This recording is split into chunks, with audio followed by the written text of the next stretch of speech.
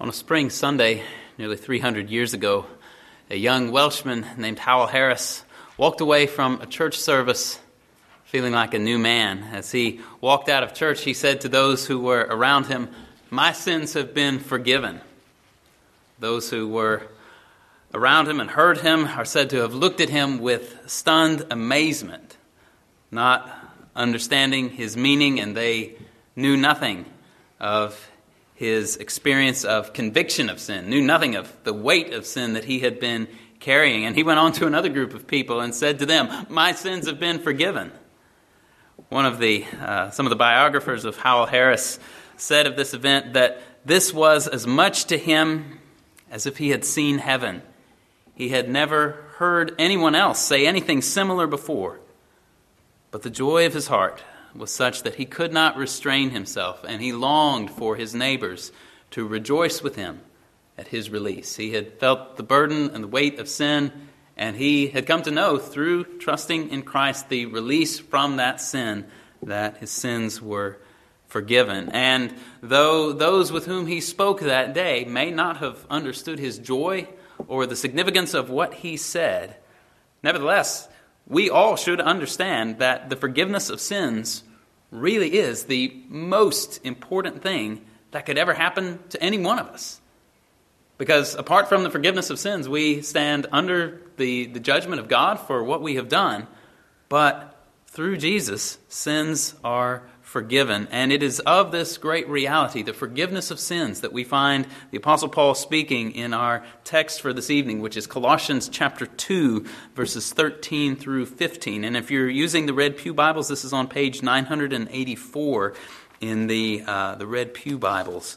And so we're going to be looking specifically at verses 13 through 15, but just to set those verses in context, I'll begin reading up in chapter 2, verse 8, and read down through verse 15. Paul writes under the inspiration of the Holy Spirit, and he says, "See to it that no one takes you captive by philosophy and empty deceit, according to human tradition, according to the elemental spirits of the world, and not according to Christ. For in him the whole fullness of deity dwells bodily, and you have been filled in him, who is the head of all rule and authority.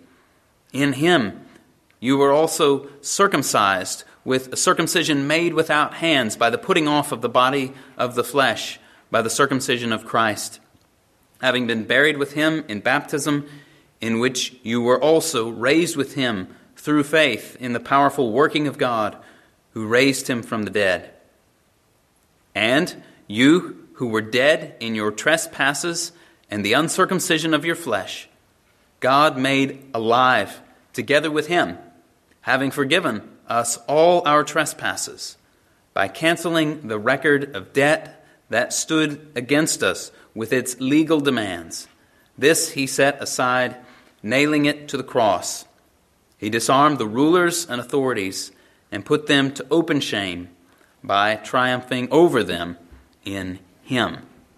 Now, as we've seen in the last several sermons here in Colossians chapter 2, as we've been working through this passage, we've seen how Paul is illustrating the greatness of Christ and the glory of the gospel. He is demonstrating to these Colossian Christians back in the first century that they must not move away from Christ, or that they must not receive anything in addition to Jesus Christ. They have all that they need for salvation and for their own personal wholeness in Christ alone, in his gospel alone. There's no need, therefore, to seek for anything else. And not only is there no need to seek for anything else, to seek for anything else is both futile and destructive. And so here in the closing verses of this section that we're looking at tonight, verses 13 through 15, Paul describes the manner of our salvation in Jesus Christ for those who believe. And so he says, "When you were dead in your transgressions and the uncircumcision of your flesh, he made you alive together with him, having forgiven us all our transgressions." And that is the situation, that before someone comes to trust in Jesus Christ for salvation, for the forgiveness of sins, they are dead. There is no spiritual life naturally within us. The spiritual life that was in Adam and Eve at their creation died when they sinned, when they ate from the forbidden fruit in the garden. God had said to them that on the day they ate of the fruit, they would surely die. Now, as we know from the book of Genesis, they lived on physically after they ate from the forbidden fruit. But they did die that day, in that they died spiritually. And that spiritual death then has been passed on to all of us who have been descended from them, except our Lord Jesus Christ. And so we come into this world as people who are physically alive, but spiritually dead. Dead in trespasses and sins, and therefore under the judgment of God. And thus we find the Apostle Paul writing in Romans 5:18 that through one transgression, that is, the transgression of Adam, there resulted condemnation to all men. And therefore it is no wonder that our Lord Jesus said to Nicodemus in John chapter 3, "Truly, truly, I say to you, unless one is born again, he cannot see the kingdom of God." We come into the world spiritually dead, and unless we gain spiritual life, we won't see the kingdom of God. We'll be shut out from the kingdom. And so Paul describes our natural condition there in verse 13 by saying that we were dead in transgressions and in the uncircumcision of our flesh. And I think he's getting at two things here. One, we're dead in transgressions, the sins that we have actually committed. And as we know from 1 John, sin is the transgression of the law, the transgression of God's law. Sin is lawlessness, either disobeying God by omission, leaving undone the things that God has commanded that we do, or disobeying God by commission, doing those things that God has forbidden us to do. The law of God says, do not lie, do not commit adultery, you shall not covet, you shall have no other gods before me. If we do those things, we have sinned by commission. And on the other hand, the law of God says, love the Lord your God with all your heart and with all your soul and with all your mind. Love your neighbor as yourself. If we do not do those things, we have sinned by omission, by omitting the things that we ought to have done. And sin then separates us from God, as we find in Isaiah 59, verse 2. Your iniquities have made a separation between you and your God. Your sins have hidden his face from you, so that he does not hear. And therefore Paul can speak of the Gentiles in Ephesians 4:18 as being darkened in their understanding, excluded from the life of God because of the ignorance that is in them due to the hardness of their hearts. To be cut off from the life of God is to be dead in transgressions. It is to be dead in sins. But Paul here also speaks of them before their salvation, and therefore of us also, as having been dead in the uncircumcision of the flesh. And by those words, he seems to refer to the flesh, inasmuch as the flesh in Scripture speaks to our fallen sinful nature, the original sin which we have within us. Because we all sinned in Adam, we derive our human nature from a sinful forefather, and we have sin then imputed to us and counted against us. We have sin inherent within us. In our fallen state, sin clings to our human nature. I think the formula of Concord expressed this quite well when it said that original sin is an inexpressible impairment and such a corruption of human nature that nothing pure nor good has remained in itself and in all its internal and external powers, but that it is altogether corrupted. So that through original sin, man in God's sight is spiritually lifeless and with all his powers dead indeed to that which is good. Because we have inherited a sinful nature from our first parents, Adam and Eve, we are dead indeed to that which is good. And so given Paul's words here, we're not only dead in our sins, those things that we have done, we're also dead in this uncircumcision of the flesh, our wicked hearts, which we have received from our parents. And so prior to salvation, we were dead and therefore helpless in that condition. It's been said that there's a great difference between being mostly dead and all the way dead. And when we're all the way dead, we are completely helpless. There is nothing that we can do. But there is great news. If you look to the words there in our Bibles, Paul says, "And you who were dead in your trespasses and the uncircumcision of the flesh, God made alive together with him, having forgiven us all our transgressions." God the Father has made all who trust in Jesus Christ alive with Christ. And so think of this, just as God the Father raised Jesus from the dead on the third day after he was crucified, so too has God raised up all believers in Jesus to new life. And we find this in 2 Corinthians 5:17, that if anyone is in Christ, he is a new creation. Old things have gone, behold, new things have come. God has made us alive together with Christ, having forgiven us all our transgressions. And notice the scope of this here, that he has forgiven us, what? One or two transgressions? Some transgressions? He's forgiven us all of our transgressions. All of them are forgiven. And this is the way that Scripture speaks across the board about the forgiveness of sins. The forgiveness of sins which God grants to his believing people is all encompassing. It's not just part of our sins that are forgiven. It is all sins that are forgiven to believers. And so just consider a handful of scriptures here. Psalm 103 verse 3 speaks of the Lord as the one who pardons all your iniquities. Jeremiah 33:8, "I will cleanse them from all their iniquity by which they have sinned against me." Micah 7:19, "You will cast all their sins into the depths of the seas." 1 John 1:9, "He is faithful and righteous to forgive us our sins and cleanse us from all unrighteousness." When the Lord forgives a sinner, he forgives the entire debt. And of course, the great result of this is that there is now no condemnation for those who are in Christ Jesus. There's no judgment remaining. There was judgment upon us prior to trusting in Jesus, but when a sinner trusts in Jesus, the complete and entire debt is taken away from us. And not only is the forgiveness complete, this comes to us sheerly by the grace of God.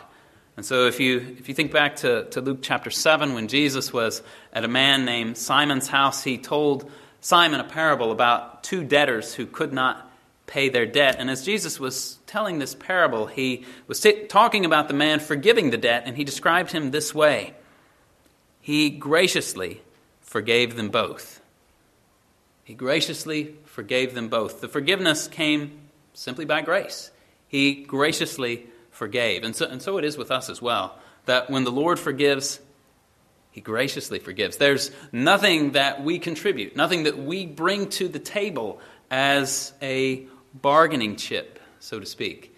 As Augustus Toplady put it, "In my hand no price I bring, simply to his cross I cling." This is what God the Father has done for us in Christ. He made us alive together with him, having forgiven us all our transgressions. The sin which separated us from God and brought us death is done away with, and we are therefore united with God by faith, such that we now receive the life of God within us by faith.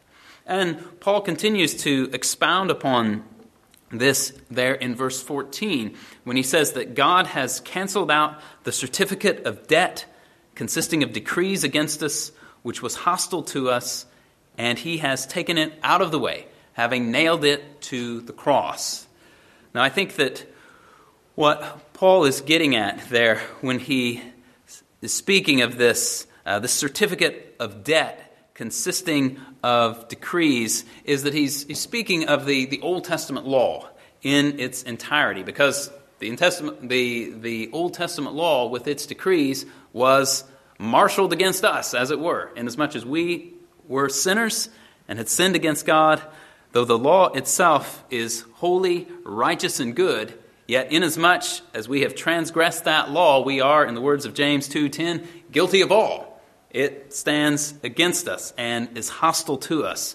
We have violated the law and not lived up to its standard, and therefore prior to trusting in Jesus, the law condemns each one of us. But now, for those who trust in Jesus Christ, the certificate of debt consisting of decrees against us has been taken out of the way, having been nailed to the cross. Now, certainly the ceremonial laws of the Old Testament, the sacrifices and so forth, those are taken away in the sense that they are completely abolished because their purpose has been fulfilled. They were pointing ahead to Jesus and his sacrifice for us, the atonement for sins, and our reconciliation to God on account of Christ's sacrifice. They were shadows of Christ. There's now no more need for the shadows now that Christ has come and has accomplished all that is necessary for our salvation. And as to the moral law embedded in the Old Testament law, that abides. Those commands to love the Lord our God with all of our heart and soul, mind and strength, to love our neighbor as ourselves, the moral law of the Ten Commandments, those things continue and abide. They are holy, just, and good. They are a reflection of God's holy character, and therefore the prescriptions and prohibitions of that law tell us how it is that we now are to be holy, just as God is holy. And so the moral law doesn't go away as a rule of life for believers, but what is taken away and nailed to the cross is the condemnation which we had incurred from the moral law.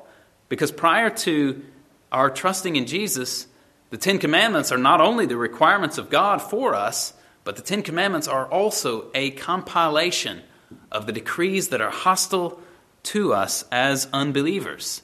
They're hostile to those who are outside of Jesus Christ, because those outside of Christ have not kept the law and are therefore under judgment because of the law, because they haven't received the forgiveness of sins outside of Jesus. But the good news of the gospel is that for all who come to Jesus in repentance and faith, the hostility of those decrees is taken away through the forgiveness of our sins. I think John Gill expressed this well when he said, "Every nail in the cross made a cut in this handwriting that lay against us, whereby it was so torn as to be of no force. Thus, the Holy Ghost makes use of various expressions to show that there is nothing in the law standing against the saints. It is blotted out and cannot be read. It is took away and cannot be seen. It is nailed to the cross of Christ and is torn to pieces. Thereby, nothing can ever be produced from it to the hurt and condemnation of the people of God." Now this is good news, truly good news, because there was a whole list of things against us outside of Jesus. But when we trust in Christ, that list is taken to the cross, nailed to the cross, and is not against us anymore. Praise God.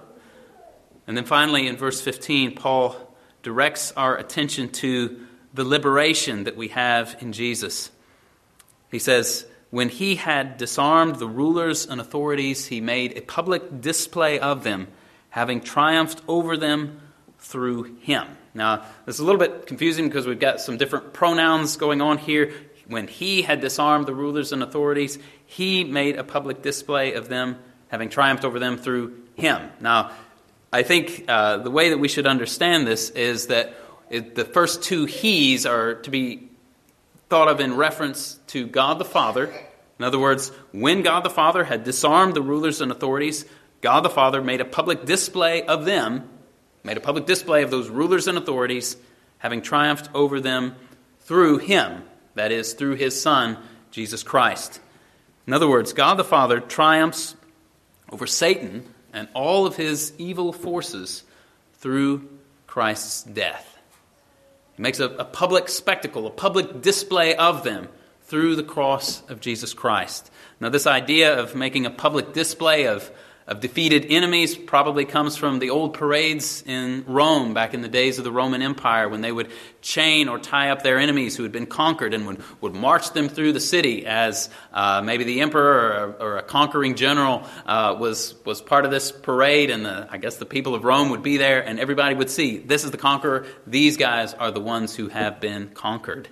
And even my grandfather told me that as a boy back in the 1940s, he remembered how they took German POWs off of a train in a little Midwestern town in Indiana and marched those POWs around the town. Those were men who had been captured, taken prisoner, and were, in a sense, being put on public display out there in town. I don't know if they just felt that the POWs needed some exercise or if they were trying to make a point both to the citizens of the United States and to these German soldiers that, hey, you guys are defeated, you guys are not in charge here. And that's, in a way, what the cross was. It was Satan's means of defeat. It was the way in which God defeated Satan, and it's also a public display of his defeat. And one writer made an illustration that I think was so helpful. And he drew this illustration from the gladiator games when gladiators would used to fight. And he would say that it was the height of disgrace for a gladiator to be killed at the moment when he thought he had triumphed. Like he had, maybe run one guy through, and then the guy who was about to die gave him a death blow right at the last minute. And that, if you think about it, is what happened on the cross. Jesus Christ, our Lord, was nailed to the cross and dying, but yet he triumphed over Satan through his death. He dealt the death blow to Satan as he was dying there on the cross. This is Jesus triumphing over Satan. And certainly this is what we find in the New Testament. We touched on this a little bit this morning in Sunday school as we were thinking about David being victorious over his enemies as a foreshadowing of Christ being victorious over his. And so if you think to Matthew chapter 12, Matthew 12, 28 and 29, we see Jesus there, and he says, "If I cast out demons by the Spirit of God, then the kingdom of God has come upon you. Or how can anyone enter the strong man's house and carry off his property unless he first binds the strong man? And then he will plunder his house." And what Jesus is getting at there is that with the inbreaking of the kingdom of God in him, he's binding the strong man. He's binding Satan. There he is during his earthly ministry, casting out demons. There he is later on the cross, dealing the death blow to Satan. And what Jesus is saying is that he's binding the strong man and therefore is able to plunder his house, namely to rescue men and women from the clutches of Satan and bring them from the kingdom of Satan to the kingdom of God. We find this again expressed in Hebrews 2, 14 and 15, where the writer is speaking of Jesus, and he says that through Jesus' death, he might render powerless him who had the power of death, that is, the devil, and might free those who, through fear of death, were subject to slavery all their lives. It's through Jesus' death that he renders the devil powerless. Again, it's the gladiator who was almost dead, giving his opponent the death blow at the last moment. Likewise, 1 John 3:8, the Son of God appeared for this purpose, to destroy the works of the devil. This is what Jesus' death on the cross accomplished. It was, as Paul says here, God disarming the rulers and authorities and making a public display of them, having triumphed over them through the death of his Son. How glorious is that? That Jesus Christ, by his death and resurrection, is victorious over all evil. Now certainly, we know that this triumph is not yet fully consummated. Right? That even now, as you find in Ephesians 6, our struggle is not against flesh and blood, but against the rulers, against the authorities, against the world forces of this darkness and the spiritual forces of wickedness in the heavenly places. We know from 1 Peter chapter 5 that we are to be on the alert because our enemy, the devil, prowls around like a roaring lion seeking someone to devour. But Christian friend, take heart. Our struggle against Satan, our struggle against the spiritual forces of wickedness in the heavenly places is a struggle against a defeated foe. To borrow the words of one writer, we are animated, therefore, to the spiritual warfare against these enemies, who are already overcome and routed, nay, triumphed over by our captain. For those who are vanquished are always more angry than powerful. Those who are vanquished are more angry than powerful. And that's what we see in, I think Revelation 12. You can Read that on your own tonight or some other time. I think we see a little picture of that in Revelation chapter 12. Satan's defeat and him going forth in great wrath, knowing that he has just a little time. He knows he's been beaten. He knows the game is up, but he's angry, but more angry than powerful. Scripture tells us, greater is he that is in you than he that is in the world. And according to the promise of Romans 16:20, the God of peace will soon crush Satan under your feet. And so, in light of all of that, and all of that we see in those three verses here, Colossians 2:13 through 15, who in their right mind would want to go anywhere other than to Jesus Christ? Who would want to abandon him in favor of some other philosophy or some other ceremonies? There is no philosophy that will make you alive and forgive all of your sins. There's no philosophy, no ceremony that will cancel out the certificate of debt consisting of decrees against us. Only Christ can do that. And the good news of the gospel that I proclaim tonight is not only that Christ can do it, but Christ has done it. And he has done it once for all of his people. And so, Christian, take heart and rejoice in Christ and rejoice on account of what he has done for you. And if you're here tonight and you're outside of Christ, I want you to know that your only hope is to repent and believe in Jesus. Because all of these things that we have looked at, all of these wonderful things, are only things that belong to believers. None of these things belong to you if you are outside of Christ. You do not have the forgiveness of sins. You do not have the written code taken away and nailed to the cross for you. If you're outside of Christ, the written code still stands against you. If you are outside of Christ, you're still a part of the kingdom of Satan. You have not been transferred. And though Christ has defeated Satan and made a public display of him, that does you no good if you are outside of Jesus Christ. No eternal good. These good things will only come to you if you turn to Christ in repentance and faith. Please pray with me. Our Father, we are thankful for the great glories of the work of Christ and what he has done for us. And Father, we pray that you would stir up our hearts, that we would love Christ, that we would serve him with all of our hearts. And Lord, that you would give us a great burden. Knowing the glory of this gospel, give us a burden to share it with others, that they too might be drawn to Christ. And we ask your blessing and your grace. In Jesus' name, amen.